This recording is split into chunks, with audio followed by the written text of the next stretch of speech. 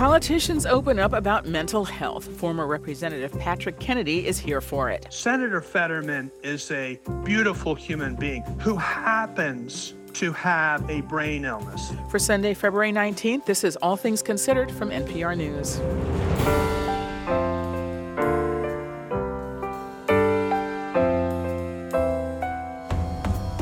I'm Michelle Martin. Also on this President's Day weekend, can we celebrate these men and tell the truth? This is what I call the great American contradiction, that a nation conceived in liberty was also born in shackles. Plus, the Alvin Ailey Company is back on tour, making sure Black Joy is on the program. That, to me, is resistance. That four-letter word, love, is one of the most powerful concepts in the universe. That's all coming up, but first, this news. Live from NPR News in Washington, I'm Janine Herbst. Secretary of State Antony Blinken is on a visit to Turkey, where he's seeing areas hard hit by this month's magnitude 7.8 earthquake. NPR's Peter Kenyon reports he'll be meeting with senior Turkish officials. Blinken arrived at Incirlik Air Base in southern Turkey, where U.S. earthquake aid has been coming into, and will hold meetings with his Turkish counterpart and President Recep Tayyip Erdogan. In addition to discussing the earthquake damage, Blinken is expected to bring up Turkey's ongoing block of Sweden and Finland's bid to join NATO. Erdogan is demanding the extradition of people Turkey considers terrorists, among other things. Washington sent a search and rescue team to Turkey after the quake, as well as emergency supplies and some $85 million in aid going to both Turkey and Syria. This is Blinken's first visit to Turkey as Secretary of State. Peter Kenyon, NPR News, Istanbul. Ukraine is using up ammunition faster than the West can produce it, and allies' own stockpiles are running low because of contributions to Kyiv. Terry Schultz reports a new initiative from Estonia aims to scale up production fast by turning to the European Union. Europe's weapons manufacturers say they have not received big enough orders to scale up the production process for ammunition. A similar problem existed during the coronavirus crisis with vaccine manufacturers until EU countries combined their orders. Estonian Prime Minister Kaja Kallas suggests doing the same now with ammunition. In a market economy, when there's demand, it will increase the capacity to make it faster, because Ukraine must be able to defend themselves to win this war. European Commission Chief Ursula von der Leyen says she's in favor of the joint procurement of ammunition and other weapons and is working on making it happen. For NPR News, I'm Terry Schultz in Brussels. A week after a mass shooting that left 3 students dead and 5 others seriously injured, Michigan State University officials say classes and activities will resume tomorrow. Interim Provost Thomas Yachko says they've had meetings with faculty members to emphasize the need to be patient with students and fellow staff as they all work to heal from the traumatic event. In particular, we have asked that there be no heavy lifts. There be no attempts at making up for lost time or scrambling and doubling down for the rest of the semester. And I believe that instructors hear that and appreciate that. But he says the 2 buildings, Berkeley Hall and the Student Union, where the students were shot, will remain closed for this semester. Some of the students, though, do not want the classes to be held fully on the campus. They want classes to be either online only or on a hybrid schedule. Around 23,000 students signed an online petition saying they need more time to process the attack. You're listening to NPR News from Washington. This is 90.9 WBUR. I'm John Carpilio in Boston. 2 Boston police officers suffered non-life-threatening injuries early this morning. A police prisoner transfer van collided with a car and went through a fence at the intersection of Dale Street and Walnut Avenue in Roxbury. A woman in the car was hurt, but the extent of her injuries was not clear. 2 people were shot and killed last night in Boston. A woman was pronounced dead when she was gunned down in Dorchester. A man was fatally wounded in Roxbury. A second man was expected to survive. State highway officials want to install additional wrong-way driver detection systems even before the pilot program is fully up and running. The pilot started last fall and was supposed to last a couple of years. But State Highway Administrator Jonathan Gulliver says the system has already detected 22 wrong-way drivers since November. The level of success that we've seen so early on leads us to believe that this is the right system for us, and we're going to start right away moving on from the pilot situation and start building more of these across the state. When a vehicle enters a highway ramp in the wrong direction, it triggers bright lights and signs warning the driver of their mistake. The system is supposed to be installed at 16 locations in Massachusetts by the spring. Tomorrow is the 20th anniversary of a deadly nightclub fire in West Warwick, Rhode Island. 100 people died. Over 200 were injured when flammable, soundproof insulation ignited by pyrotechnics during a band performance engulfed the station club in minutes. This morning, there was a memorial mass of remembrance at a church in Warwick, Rhode Island. In the forecast, cloudy skies overnight with temperatures falling to around 40 degrees. It will be mostly cloudy tomorrow. There is the slight chance of showers. Temps tomorrow, upper 40s to around 50 degrees. And then on Tuesday, there's a slight chance of morning snow. But it won't stick around. It will change to rain as temperatures climb into the mid-40s. Right now in Boston, it is 45 degrees. We're funded by you, our listeners, and by the Lemelson Foundation, dedicated to inspiring and enabling the next generation of inventors to improve lives around the world. More information is available at lemelson.org.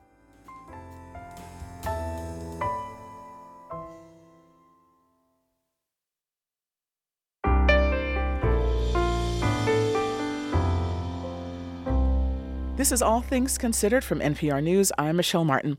Last week, his office disclosed that Senator John Fetterman had checked himself into the Walter Reed National Military Medical Center to receive treatment for clinical depression. Last year, the Pennsylvania Democrat suffered a stroke during his campaign, and he's been dealing with side effects from it ever since. Being transparent about physical health problems is one thing, but mental health struggles used to be the third rail, the big unmentionable for public officials. But in the last few days, other members of Congress, both men and women, have come forward to acknowledge that they too have lived with and sought treatment for similar challenges, from PTSD to depression and anxiety, which led us to wonder, does this moment signal a shift in how politicians talk about their mental health and, by extension, maybe others? We thought we'd ask a former member of Congress, Patrick J. Kennedy, a Democrat who represented Rhode Island in the House, and he's also the son of the late, longtime Massachusetts Senator Ted Kennedy. Patrick Kennedy was an early practitioner of openness about struggles with mental health. Back in the 2000s, he told voters about having been treated for depression and substance abuse, and he's with us now. Congressman Kennedy, welcome. Thank you so much for joining us. Thank you so much, Michelle. So when you saw that Senator Fetterman had checked himself in for depression treatment, I was just wondering what your initial thoughts were. No one willingly chooses to have a mental illness, nor do they choose to have addiction. I mean, I and my family, who have also suffered from addiction, if we had been able to choose a different life where we wouldn't have been shamed because of our struggles, there's no question in my mind, many of my family members, my mom, who suffered from really debilitating alcoholism, would have chosen early on not to ever drink again. But these are illustrative of the fact that people don't have choice when they're in the middle and in the grip of a brain illness. Do you remember what the conversations were like and how you arrived at the decision to share with the public about your struggles with bipolar disorder and substance abuse disorder? Yeah, sure. So I'm no profile in courage. I didn't do this because I wanted a big conversation to take place, unlike what I think Senator Fetterman is doing by the nature of his announcement. In my case, I was outed as having been in drug treatment by someone who was in drug treatment with me and who sold their story to the National Enquirer that they had been in treatment with me, putting me on the front page of the National Enquirer. I ended up surviving that. This is back in 91, so that was a big deal to survive accusation of drug use. At the time, my constituency in Rhode Island were more upset that someone ratted on me than they were that I was a drug addict. Do you think that There still, though, is a different standard for politicians, for elected officials, than there are for other people in the public eye around this issue, because a lot of people have become more open about mental health issues. I mean, I can think of any number of, actors. I think journalists like the famous, Mike Wallace. But I do wonder if you think that there's still a different standard for public officials when it comes to this kind of health issue. It was a strange phenomenon. My staff told me, don't talk about it. They already know, Patrick. And yet it was the elephant in the room. So when I would go to a community center, I'd first start by saying, thank you all for the get well cards while I was in rehab. And of course, none of them sent me get well cards, but they didn't know that. And so they all thought that they were the odd man out for not having thought about that. And that kind of put them on the defensive. And actually, at the end of the events, it was like a line out the door. And everybody asked me when they spoke to me to go off to the side. They didn't want anyone else to overhear their own stories being told. Interesting. Did anybody ever throw it in your face? So, yeah, I mean, I definitely got tons of negative. And my experience is that every family in America knows this issue in the most personal way. Now, the symptoms of these illnesses make those of us who suffer from them very unattractive and very easy to shun, because these symptoms are very antisocial, negative, and that's part of the reason why stigma is so strong, is that we all have family members who we also want to avoid because they have one of these illnesses. So the real challenge for us is, how do we understand these illnesses and how do we distinguish between the illness and the person? So I am not my addiction. I am a person with addiction. And Senator Fetterman is a beautiful human being who happens to have a brain illness that can be treated, by the way. He is a great man. Whether you agree with his politics or not, anyone who's willing to serve as he is, especially in this environment, needs to be given all of the benefit of the doubt. You're not in elective office anymore, but you are still a mental health advocate. It's my understanding that you've created some resources for members or people who work in Congress. Do you have some, if you feel comfortable saying this, some advice for Senator Fetterman, like what he should do when he concludes his treatment, his in-hospital treatment? Do you have thoughts about that? Well, there were a group of us on Capitol Hill when I was in Congress that used to gather, all of whom had this challenge. And there was a certain protective circle, because it wasn't as if any of us were outing the other, because we were all in it together. So if I were him, I would pick what we call closed mouth friends. And those are best found amongst those who have a similar lived experience. And I will tell you, that reduced the anxiety and isolation that I always had in politics.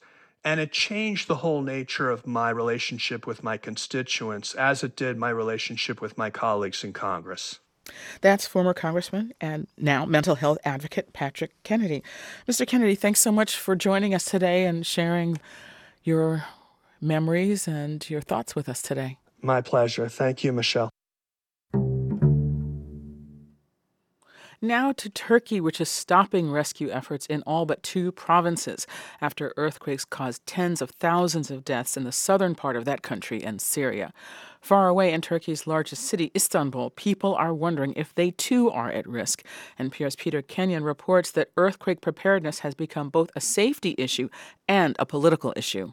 The need for Turkey to be ready for an earthquake has long been a talking point for Recep Tayyip Erdogan, as Istanbul mayor, then as Turkey's prime minister, and now as president.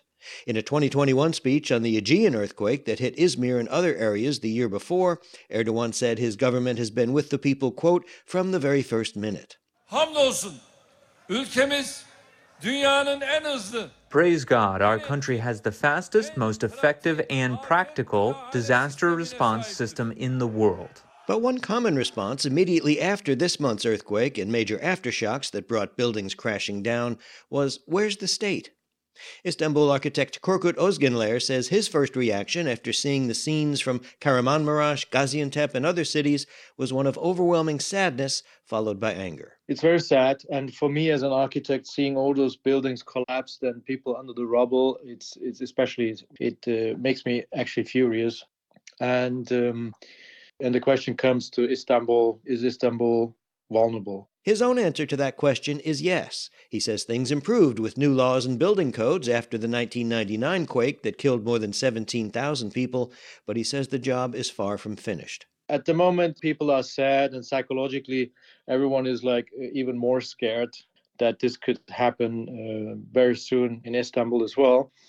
Rightly so, because so many buildings are at risk. After this month's quakes in the south, Istanbul's current mayor made a sobering announcement. He said some 90,000 buildings could be at risk if a major earthquake struck the city, and others put the number even higher. A cabinet minister says more than 50,000 buildings need to be demolished urgently.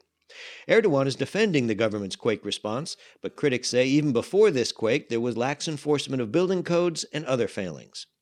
Gönül Tol, founding director of the Turkey program at the Middle East Institute, wrote that corruption and mismanagement in Erdogan's government led to, quote, "the tragedy that struck my country." Analyst Sinan Ulgen, director of Istanbul's Center for Economics and Foreign Policy Studies, says the political impact of the disaster is almost certain to be negative for the government. We don't really have poll numbers to indicate the political impact of this disaster. But nonetheless, ultimately, it's going to be a handicap for the ruling party. Ulgen says holding elections before the end of June is a constitutional obligation, but he can't rule out Erdogan trying to delay them anyway. Geologist Korkut Ozgenler says if the question is who is to blame, then contractors shouldn't be the only answer. He says it was the tenants, especially commercial tenants on the ground floors of buildings, who increased their space by knocking out load-bearing walls, weakening the structure's integrity. They have blood on their hands, and that makes me really, really angry when I see this, because you hand over the building, and then it's the tenants who cause major damage to a building. I mean, you don't need an earthquake of 7.7 to see a building to fall over like this if there's no walls in the building or no core. Analyst Sinan Ulgen agrees building owners or tenants may be partly to blame, but ultimately, he says, it's up to the government to enforce the building codes on the books. With elections for the moment shrouded in uncertainty, people here watch anxiously for signs that the government is committed to preparing the country for the next major earthquake. Peter Kenyon, NPR News, Istanbul.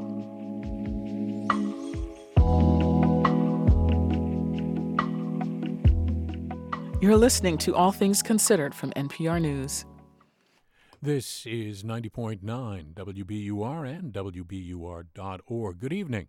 I'm John Carpilio. Coming up next at 6, it's Wait, Wait, Don't Tell Me. We're funded by you, our listeners, and by The Wife of Willesden at ART. Pull up a bar stool to the bawdy new comedy by acclaimed author Zadie Smith. Starts February 25th, amrep.org. Whatever your Monday includes, start with WBUR tomorrow. As high-profile Republicans visit Iowa, the 2024 campaign season is well underway, with 2024 looking a little different for the Hawkeye State than it has in the past. Tomorrow morning on the radio and the WBUR app. We're funded by you, our listeners, and by Boston Graduate School of Psychoanalysis. Prepare for a successful career with a master's in mental health counseling. 94% of grads hold clinical jobs or are in private practice. The program exceeds state licensure requirements, and the GRE is not required. Now accepting applications for fall, bgsp.edu. Classes and activities resume at Michigan State University tomorrow, 1 week after a gunman stormed campus and opened fire, killing 3 students and wounding 5 others. The school's interim president says the university will pay for the funerals of those killed and hospital bills of the wounded. Secretary of State Antony Blinken arrived in Turkey today, where he viewed the devastation caused by last week's earthquake and promised the U.S. will provide more aid to help Turkey cope with the disaster.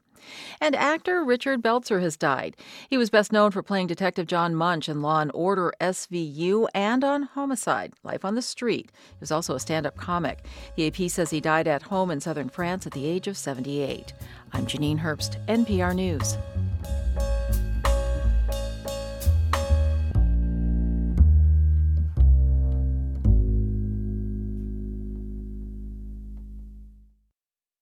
Support for NPR comes from this station and from Progressive Insurance, where drivers can compare direct rates using Progressive's rate comparison tool. Customers can see options and rates side by side. More at progressive.com or 1-800-PROGRESSIVE. And from the Doris Duke Foundation, which aims to support the well-being of people and the planet for a more creative, equitable, and sustainable future. And from the ECMC Foundation at ecmcfoundation.org.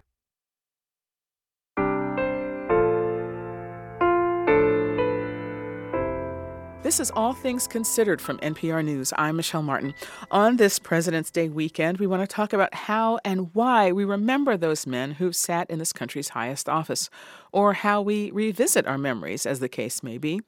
We're in an era of reevaluating presidents, but when we talk about some of their less laudatory attributes, for example, the fact that 10 of the first 12 U.S. presidents owned and enslaved people, the conversation can get heated, like 2 years ago when the San Francisco Board of Education decided to take names like Washington, Jefferson, and Lincoln off of its schools and then reversed itself, or last month when House Republicans reintroduced the Mount Rushmore Protection Act to try to make sure nobody changes the monument, or the many fights being pushed by conservative activists over how slavery can be taught. So as we get ready to celebrate another holiday that lionizes our commanders-in-chief, we were wondering if there is a better way to get at the truth of presidents who've been the stuff of myth, but who were also human beings and the products of their times. We thought we'd call Kenneth C. Davis for this because he is a popular history writer known for his Don't Know Much series, where he tries to make history accessible to everybody. His works include the bestseller Don't Know Much About History and also In the Shadow of Liberty, The Hidden History of Slavery, 4 Presidents, and 5 Black Lives. And he's here with us now. Kenneth C. Davis, welcome. Thank you so much for joining us once again. It is always a pleasure to be with you, Michelle. Thank you for having me. So let me just start by asking you how you grew up thinking about these figures. And as you've written more about them, have your own views changed? Absolutely. And when I was in school as a kid, and I'm talking about the 1960s and even early 1970s, Washington and most of the other presidents like Jefferson and Andrew Jackson were still on their pedestals. It wasn't until the 1970s, when a new generation of scholarship started to come along, that we began to talk about the fact that these marbleized statues, as we knew them, the faces on our money, were slaveholders. And that was something that certainly wasn't in my school books.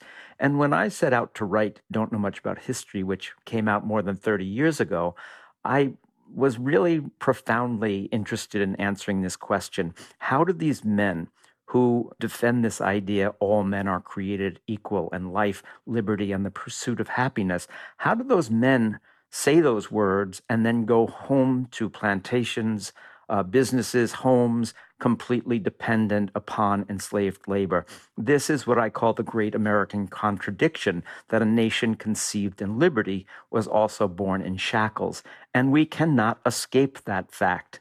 Do you recall when you first started grappling with these facts? Did you find it disturbing, and how did you think about it? I don't think it was disturbing to me so much as the fact that, growing up when I did, the notion that this story of the Washington who cut down the cherry tree and couldn't tell a lie was a complete fabrication wasn't so much a shock to me. What was more surprising to me as I became more interested in writing about this as a historian was that so many people still did believe it, and it was really woven into this mythic foundation legend of American history. And my interest has always been not to just tear down statues or tear down myths and legends, but to be accurate and be human. As I mentioned earlier, your sort of seminal work, Don't Know Much About History, has been a huge bestseller. It still remains in print. I mean, millions of copies have been sold, okay? You've subsequently written other books that have dug more deeply into the lives of the enslaved. I'm thinking as specifically of In the Shadow of Liberty, The Hidden History of Slavery, 4 Presidents and 5 Black Lives. I am interested in hearing a little bit about those 5 lives. So tell me a little bit about that, but I am also curious to know whether those works have been as well received. Well, I'm happy to say yes in some respects. In the Shadow of Liberty was written, it came out about 6 years ago now. It was the result of my concern and questioning about this fundamental contradiction in American history. I had always thought to investigate it in terms of those men themselves, what they said, what they wrote, what they did.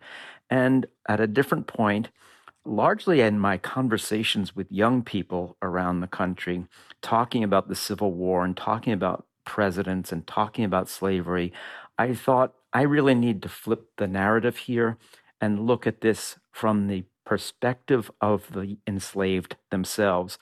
Why do you think it is that some people are so resistant to even acknowledging this aspect of these people's lives? Or is it that you think that they're afraid that there will be no heroes? I wish it was that simple. I don't think that it is. I think, first of all, we have to say when people are talking about children feeling ashamed at learning this, we have to be realistic and say which children would feel such shame. And clearly their fear is that white children will feel ashamed. It's certainly part of a wishfulness, perhaps, to, have a past that is the way we had the past in the 1950s. And we know that that past is not only inaccurate, but it was racist. And it reflected a white supremacist nationalistic view that many people contend we cannot teach anymore. But there are those who want to hold fast to a comfortable narrative that is just not true. But what do you say to people who are concerned, or at least they say that they're concerned, that introducing these stories, particularly at a young age, leads people not to love their country as they should?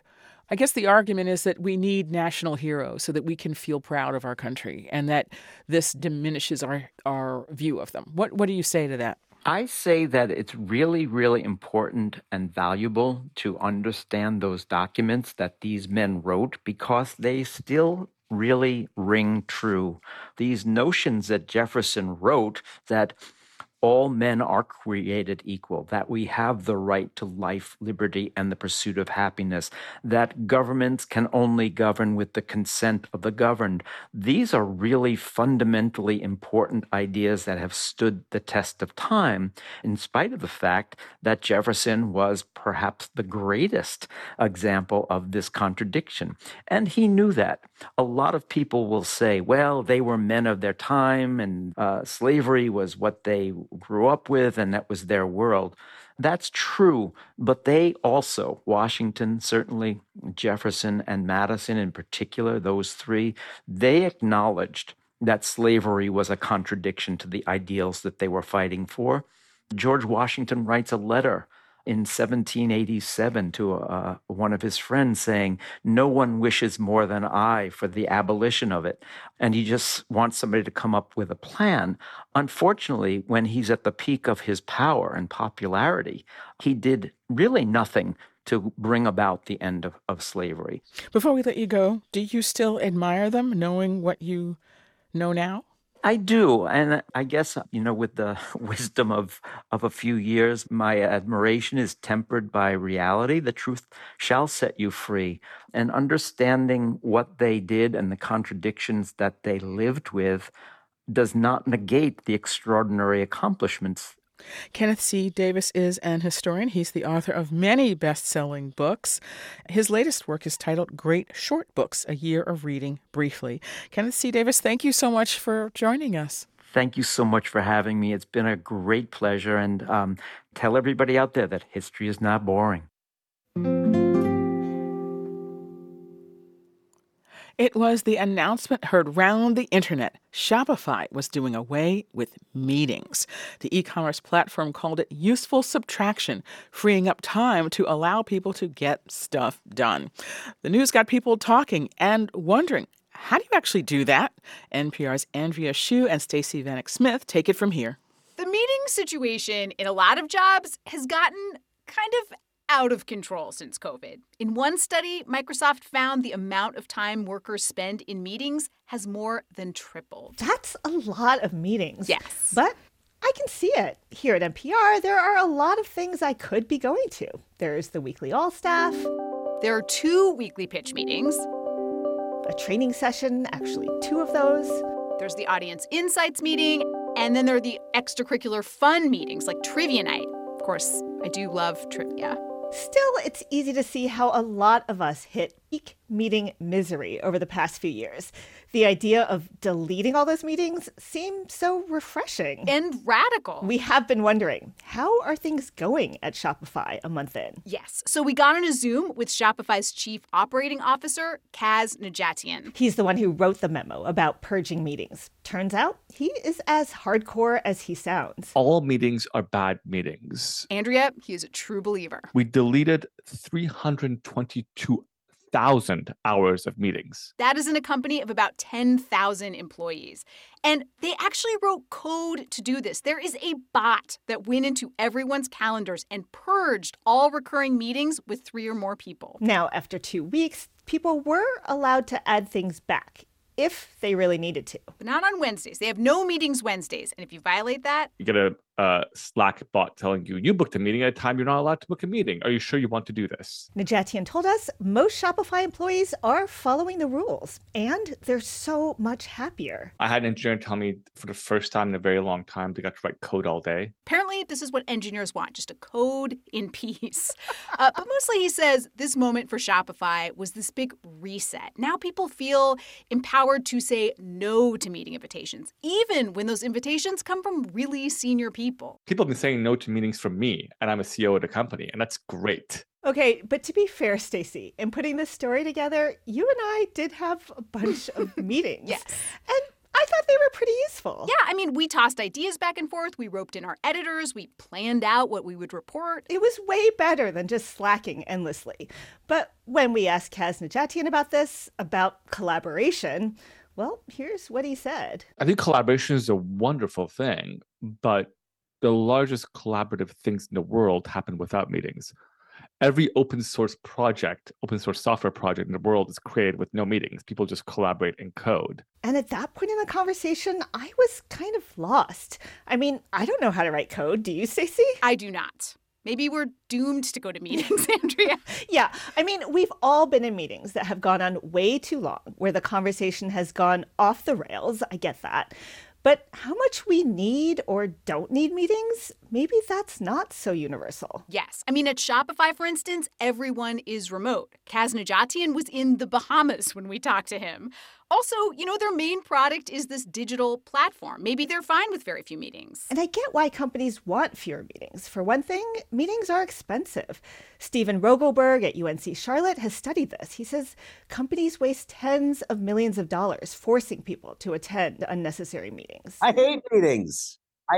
But he says good meetings are critical to a company's success. He says that's how people can be heard. And virtual meetings, he thinks, are actually helping to make meetings better. Inherently, virtual meetings are set up to be much more democratic, right? There's no head of table effects. Everyone is on equal standing around the virtual table. He loves that people have the option to just drop something into the chat box if they don't want to speak up. What's more, he says studies show companies that run excellent meetings are more profitable because their employees are more engaged. They do a better job. On the flip side, disengaged workers end up quiet quitting or actually quitting. We've seen a lot of that lately. We have. And Andrea, even if good meetings have value, no one's going to really say they love meetings. That is not socially acceptable, right? But the utterance is about how much you hate meetings is completely on brand and universal. Now, Rogelberg does see a silver lining here.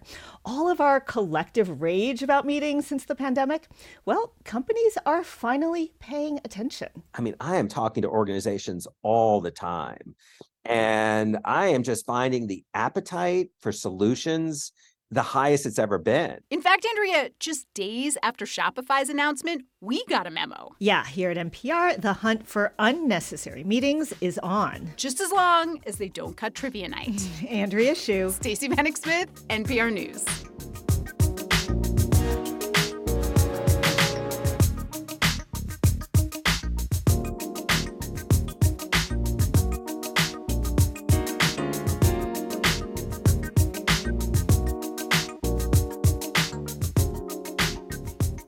You're listening to NPR News. We've been hearing for a couple of weeks about the train derailment and chemical fire in East Palestine, Ohio. A number of residents were forced to evacuate after state officials let the company conduct a controlled burn, meaning they deliberately burned off chemicals to try to prevent an even more damaging explosion. But as frightening as the whole situation has been for those residents, it turns out it's fairly common, or at least it's not uncommon. More than 1,000 trains derail every year. Rebecca Burns is a reporter for the media startup The Lever that was founded by former Bernie Sanders speechwriter David Sirota. And she co-authored an op-ed in the New York Times this week where they argued it doesn't have to be this way. And Rebecca Burns is with us now. Thanks so much for joining us. Thanks for having me. So let's start with the derailment in East Palestine. The company that owns the train intentionally burned off some of the substances the train was carrying, and that includes vinyl chloride. Chronic exposure has been associated with cancer, according to the EPA. Now, I know your main focus is why does this keep happening? But based on what you've learned so far, was burning off the substances the right thing to do? Right. So there are certainly some considerable concerns about the long-term health effects of exposure to vinyl chloride. It has a long latency period before people who are exposed to it may start to have respiratory issues. It's linked to several serious kinds of cancer. What we do know is in a previous accident in 2012 in New Jersey, when thousands of tons of vinyl chloride were spilled, there are reports of residents in that area suffering long-term health effects. So you pointed out in your piece that the number of train derailments has actually gone down since the 1970s, but there are still, hundreds each year. And you also say that the cost has gone up. What do you mean by that? I mean, is it that the number of chemical leaks has gone up since the 1970s? Right. Well, so the number of total derailments has gone down since the 70s, but the number of accidents per mile has actually increased. And the damage from derailments, specifically carrying hazardous chemicals, has also been increasing over the last 7 years. So one of the issues here is we have these longer and heavier trains being staffed by smaller and smaller crews. And so the accidents, when they do occur, can be quite serious. So what would make a difference? I mean, one of the things you point out in your piece is that the technology, say the brake technology, is actually fairly ancient. What are some of the things that would bring that number down? So most of the nation's freight trains are running using braking technology that was developed during the Civil War era, compressed air brakes that stop train cars one by one, sort of like a giant slinky. So a rule would have required upgrades to electronically controlled braking systems that have faster stop times. I want to say, in addition to the technological upgrades, really sort of the other side of the same coin here is the labor issues that railroads have resisted making investments in maintenance and needed technological upgrades. They've also really resisted investing in a workforce that's fully staffed, that has sick days, and has what it needs to maintain and operate trains safely. Rebecca Burns is a reporter for the media startup The Lever. Rebecca, thanks so much for joining us. Thanks for having me.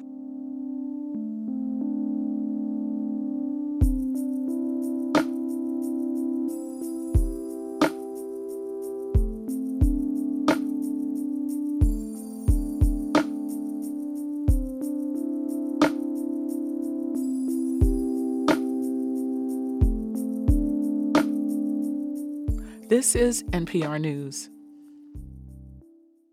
This is 90.9 WBUR and WBUR.org. Good evening. I'm John Carpilio. Thanks for being with us. Coming up next at 6 o'clock, it's Wait, Wait, Don't Tell Me. Turn your old vehicle into new news. Support the programs you love by donating your car or boat to WBUR. Details at WBUR.org/cars. Cloudy skies overnight with temperatures down in the low 40s. Mostly cloudy tomorrow. There is the slight chance of showers tomorrow. Mid to upper 40s, maybe touching 50 degrees. And then Tuesday, there's a slight chance of morning snow. And then it changes to rain with temperatures in the mid-40s. Right now in Boston, it is 45 degrees. We're funded by you, our listeners, and by Xfinity Internet, announcing Xfinity 10G network, so everyone at home can be online, even peak hours. Xfinity from Comcast, the future starts now.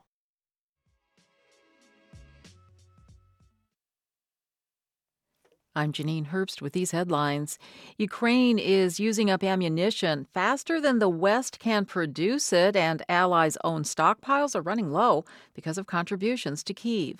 A new initiative from Estonia, though, aims to speed up production by turning to the European Union. The U.S. and South Korean militaries held joint exercises today. This a day after North Korea's first intercontinental ballistic missile launch since November. And at the weekend box office, Disney's Ant-Man and the Wasp: Quantumania took the top spot, opening with an estimated $104 million in ticket sales. The superhero adventure is the first $100 million domestic debut of this year. So far, it's made $225 million globally. I'm Janine Herbst, NPR News.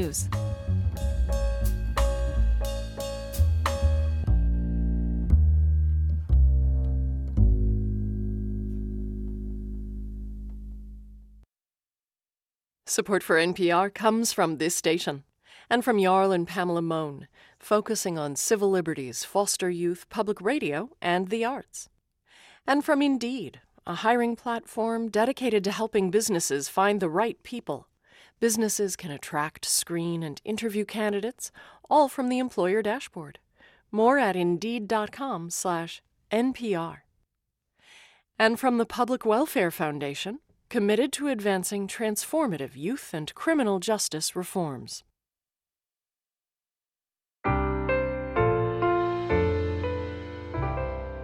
This is All Things Considered from NPR News. I'm Michelle Martin. There's one narrative about the rise of Silicon Valley in Palo Alto, California, that it's a place where the entrepreneurial spirit roams free, nurtured by fine schools and open minds, whose progeny go on to create things that make the world better for everyone. And then there's Malcolm Harris's version. In his buzzy, sprawling new book, it is a microcosm of and a metaphor for a capitalist system that advantages the few at the expense of the many, that extracts as much as it can, as fast as it can, leaving exhausted soil, bodies, and souls in its wake. His book is called Palo Alto, A History of California, Capitalism, and the World. And when I spoke with Harris, he told me that the idea for the book came from his thoughts about his childhood in Palo Alto. So I'm born in 1988. The Soviet Union project ends in 1991. And so my existence is almost coextensive with this unipolar capitalism. I've really grown up near it and in it. And in Palo Alto, I moved there at age 8, which was in the mid-90s. I really got to see this sort of dot-com rise, the rise of the internet. And I think we're all living in that world and the consequences in that world more and more every day. So one of the things that's so interesting about the book, you spend time on the so-called great men, people like Leland Stanford, the founder of Stanford University. These are the famous people who so often dominate historical narratives, but you weave their stories into a view of the larger forces that you call the great man under global capitalism. So what is the role of the great man under global capitalism, like somebody like Leland Stanford? And of course, at some point, I need you to tell us who he was and why does he matter so much? There's a lot of debate about where and when capitalism starts and how, but there's not a lot of debate about where and how it becomes a world system. And that's at the second half of the 19th century with the incorporation of California, Australia, China, and Japan, and this link that closes this chain around the world to establish for the first time a true global system of production. And Leland Stanford is that guy. He's the front man for the construction of the Transcontinental Railroad. He really is our first Silicon Valley tech baron, But this was a time of really great class conflict. And so in the 1870s, when the workers are mad at him, showing up outside his house, threatening to drag him from his mansion on Nob Hill, which is a hill in San Francisco, where all the richest guys lived at the time, he takes his family and he moves to the suburbs. Except the suburbs don't exist yet, so he has to create the suburb in order to move his family away from this class conflict. And that's how Palo Alto was born.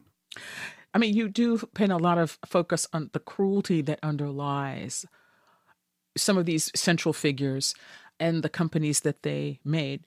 You know, look, I'm certainly not going to defend the cruelty that underlies many great fortunes throughout history. Many of the great inventions of our time. I mean, you think about like some of the great libraries, some of the great collections, some of the great art. Most people weren't getting the benefit of that. Is this era really so different? Well, I think it is different because we're talking about a very limited amount of time, right, between the end of the 19th century and now. Even in terms of American history, this is a relatively short period of time. In that period of time, those technologies and forces that we've invoked since then, that Palo Alto represents to the world, have been incredibly destructive. So when we're talking about nuclear missiles for the first time, right, we're talking about the power to destroy the Earth. And that was a power wielded consciously out of Palo Alto on purpose with this idea that equality was at stake, right? That Palo Alto's place as an unequal perch on top of the world was at stake, and that these people had to come up with some way, some tool to secure that position for the 20th century. And now that we're in the 21st century, we can look back and say they succeeded. They did that. So that's not just moving money around, right? That's serious. That's war, right? That's a lot of bombs you have to produce, a lot of chips to go in those bombs that you have to produce. The book has gotten, I think, a lot of buzz. On the other hand, the criticism that I've seen so far is that you talk about capitalism's many ills, but you are indifferent to the alternatives. Like how many people have been slaughtered by communist regimes throughout history, right? And I mean, I don't know if that's a fair criticism in the sense that most historians don't necessarily write a history book and then end it with a manifesto about what should happen next. I mean, they're reviewing what has already happened. But I don't know. What do you make of that argument? Yes, I'm a Marxist. I understand history as the history of class conflict. But that doesn't mean that my project is the weighing of hearts, right? I'm not saying this guy's a capitalist, so he's bad. This guy's a communist, so he's good. That's not the project of the book. It's to try to understand this history. And the best way I can understand that history is as a history of class conflict. And that's the argument I put forward. Now, when someone writes a history of the Soviet Union and they critique Stalin, do they then have to list, how many people died in the Vietnam War that were killed by American bombs?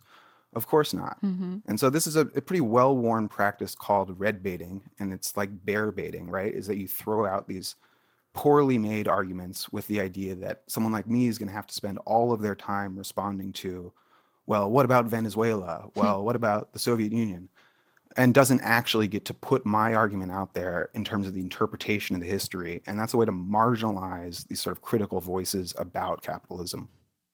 It's fascinating. Do you have a hope for how people will use this book? I mean, I do take your point that it arrives at a moment where there's so much going on in the tech industry right now, just these kind of waves of layoffs, and people are looking about whether the costs and the benefits equate.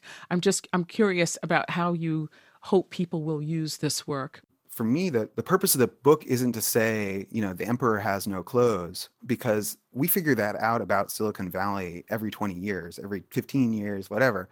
The same cycle repeats, and we say, hey, look, these guys aren't geniuses after all.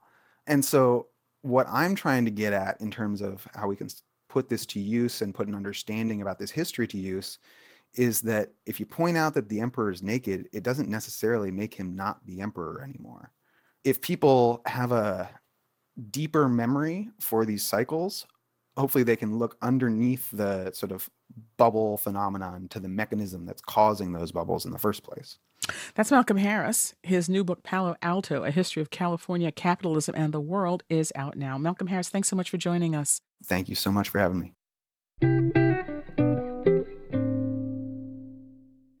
And And finally today, few people have had a more improbable career in the arts than Alvin Ailey, a black boy born into deep poverty in the segregated South at the height of the Great Depression. And yet somehow he went on to become one of the critical figures in American dance, founding a company dedicated to exploring and celebrating African American culture in all its many colors through dance. Now the company he founded, the Alvin Ailey American Dance Theater, is celebrating its 65th year and is back on tour under the leadership of only its third artistic director, Robert Battle. And at a time when issues of racial injustice and inequality are very much in the news, the company is exploring what some might consider an unlikely theme: love and joy.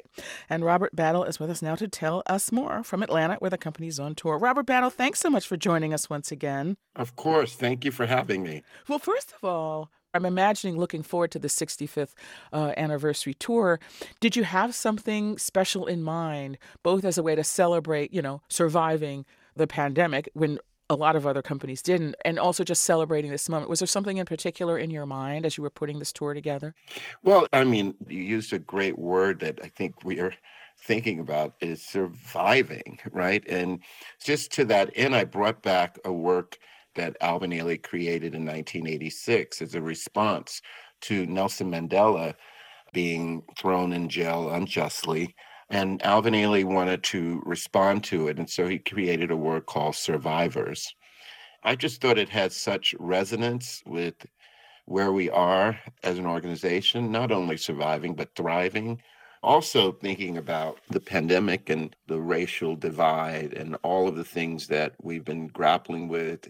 It was important for me to express the fact that Alvin Ailey was a trailblazer in that sense, that he was the living embodiment of the notion that Black lives matter and Black excellence and creativity. There's a piece in particular I wanted to highlight called Are You in Your Feelings by choreographer Kyle Abraham. He's a MacArthur Genius Award winner. It is this really joyous performance set against a mixtape of R&B and hip hop and soul.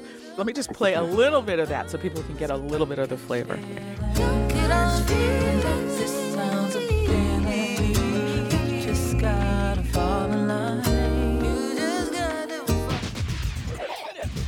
What do you think? Tell us a little bit about, for those who haven't yet had a chance to see this, what are some of the things that you will see in this work? What I love about it is it crosses generations. When he would talk to me about his ideas on the phone, he said, I want to do something for the company. I want to do something very Black. I remember him saying that very, no filter. He just said very Black. And I said, well, that'll do. And then he said, I really want to do like a mixtape. And the songs told the story, and that's what he did. I know you like to drink till the sun up, grind till you come up. You have Drake, you have Erykah Badu, you have Summer Walker. You don't know what love is if you too good to call a million times. Gosh, then you have Shirley Brown and that great song, Woman to Woman. Woman to woman, if you've ever been in love. It just runs the gamut. It's a way of, because we often have different generations of audience members at the same performance. And so everybody has something they can connect to. But you see, the piece itself has so many lovely combinations. Of course, there's the classic, ensemble piece. There's the men doing their thing. There are the classic kind of male-female pairings, but there are also kind of two men dancing together at some point. They're expressing this whole kind of wide range of relationships, love, romantic love. And the reason I raise that is that this piece is coming out. There's been so much sadness in the last couple of years. So much about, police violence, about, gun violence, street violence. And I just wanted to ask you, why you thought it was so important to highlight something so joyous. Why did you think that was so important? Because you give the piece a lot of time on the program. Yes, because we have always survived with not just activism, but humor, with song, with dance. When you see people dancing together in spite of the weather, that to me is resistance. That four-letter word, love, is one of the most powerful concepts in the universe. And that's what he reminds us of in this work. And you have a piece that you directed, a piece for two dancers called Unfold. The performance I saw was performed by an opera singer singing an aria through, which was also, delightful in itself. Talk a little bit about that. Yeah, Brandy Sutton, who has such a beautiful voice. For me, this duet Unfold, it was inspired actually by the singing of Leontine Price. I'd never heard a Black woman sing opera. And there was a commercial for the United Negro College Fund. Reaching for a dream that spells tomorrow. Another generations are coming on. Leontine Price sang through the commercial in her operatic voice, and I remember thinking that was something I'd never heard. I was spellbound, and I wanted to honor her voice. And so Unfold, to me, is about being, in a way, in love and watching it, unfold like a flower.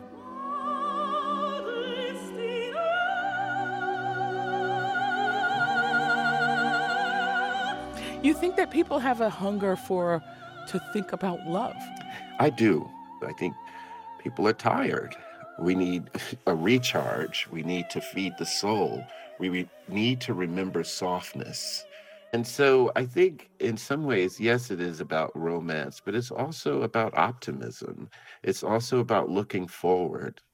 So before we let you go, most performances of the Ailey Company, or at least many, end with Revelations. This is a signature work of Alvin Ailey's. It's so much identified with the company that I think if you saw a picture of one of the opening set pieces that you would immediately know what it was. Yes. And people see it and the audiences just go wild no matter how many times they have seen it. And in fact, I always hear people whispering, never gets old. It never gets old. For people who haven't seen it, it is a series of pieces for ensemble, pas de deux, individual solos, but all set to traditional hymns that are part of the African American experience. And, like Rockin' My Soul, Wade in the Water, and I Want to Be Ready.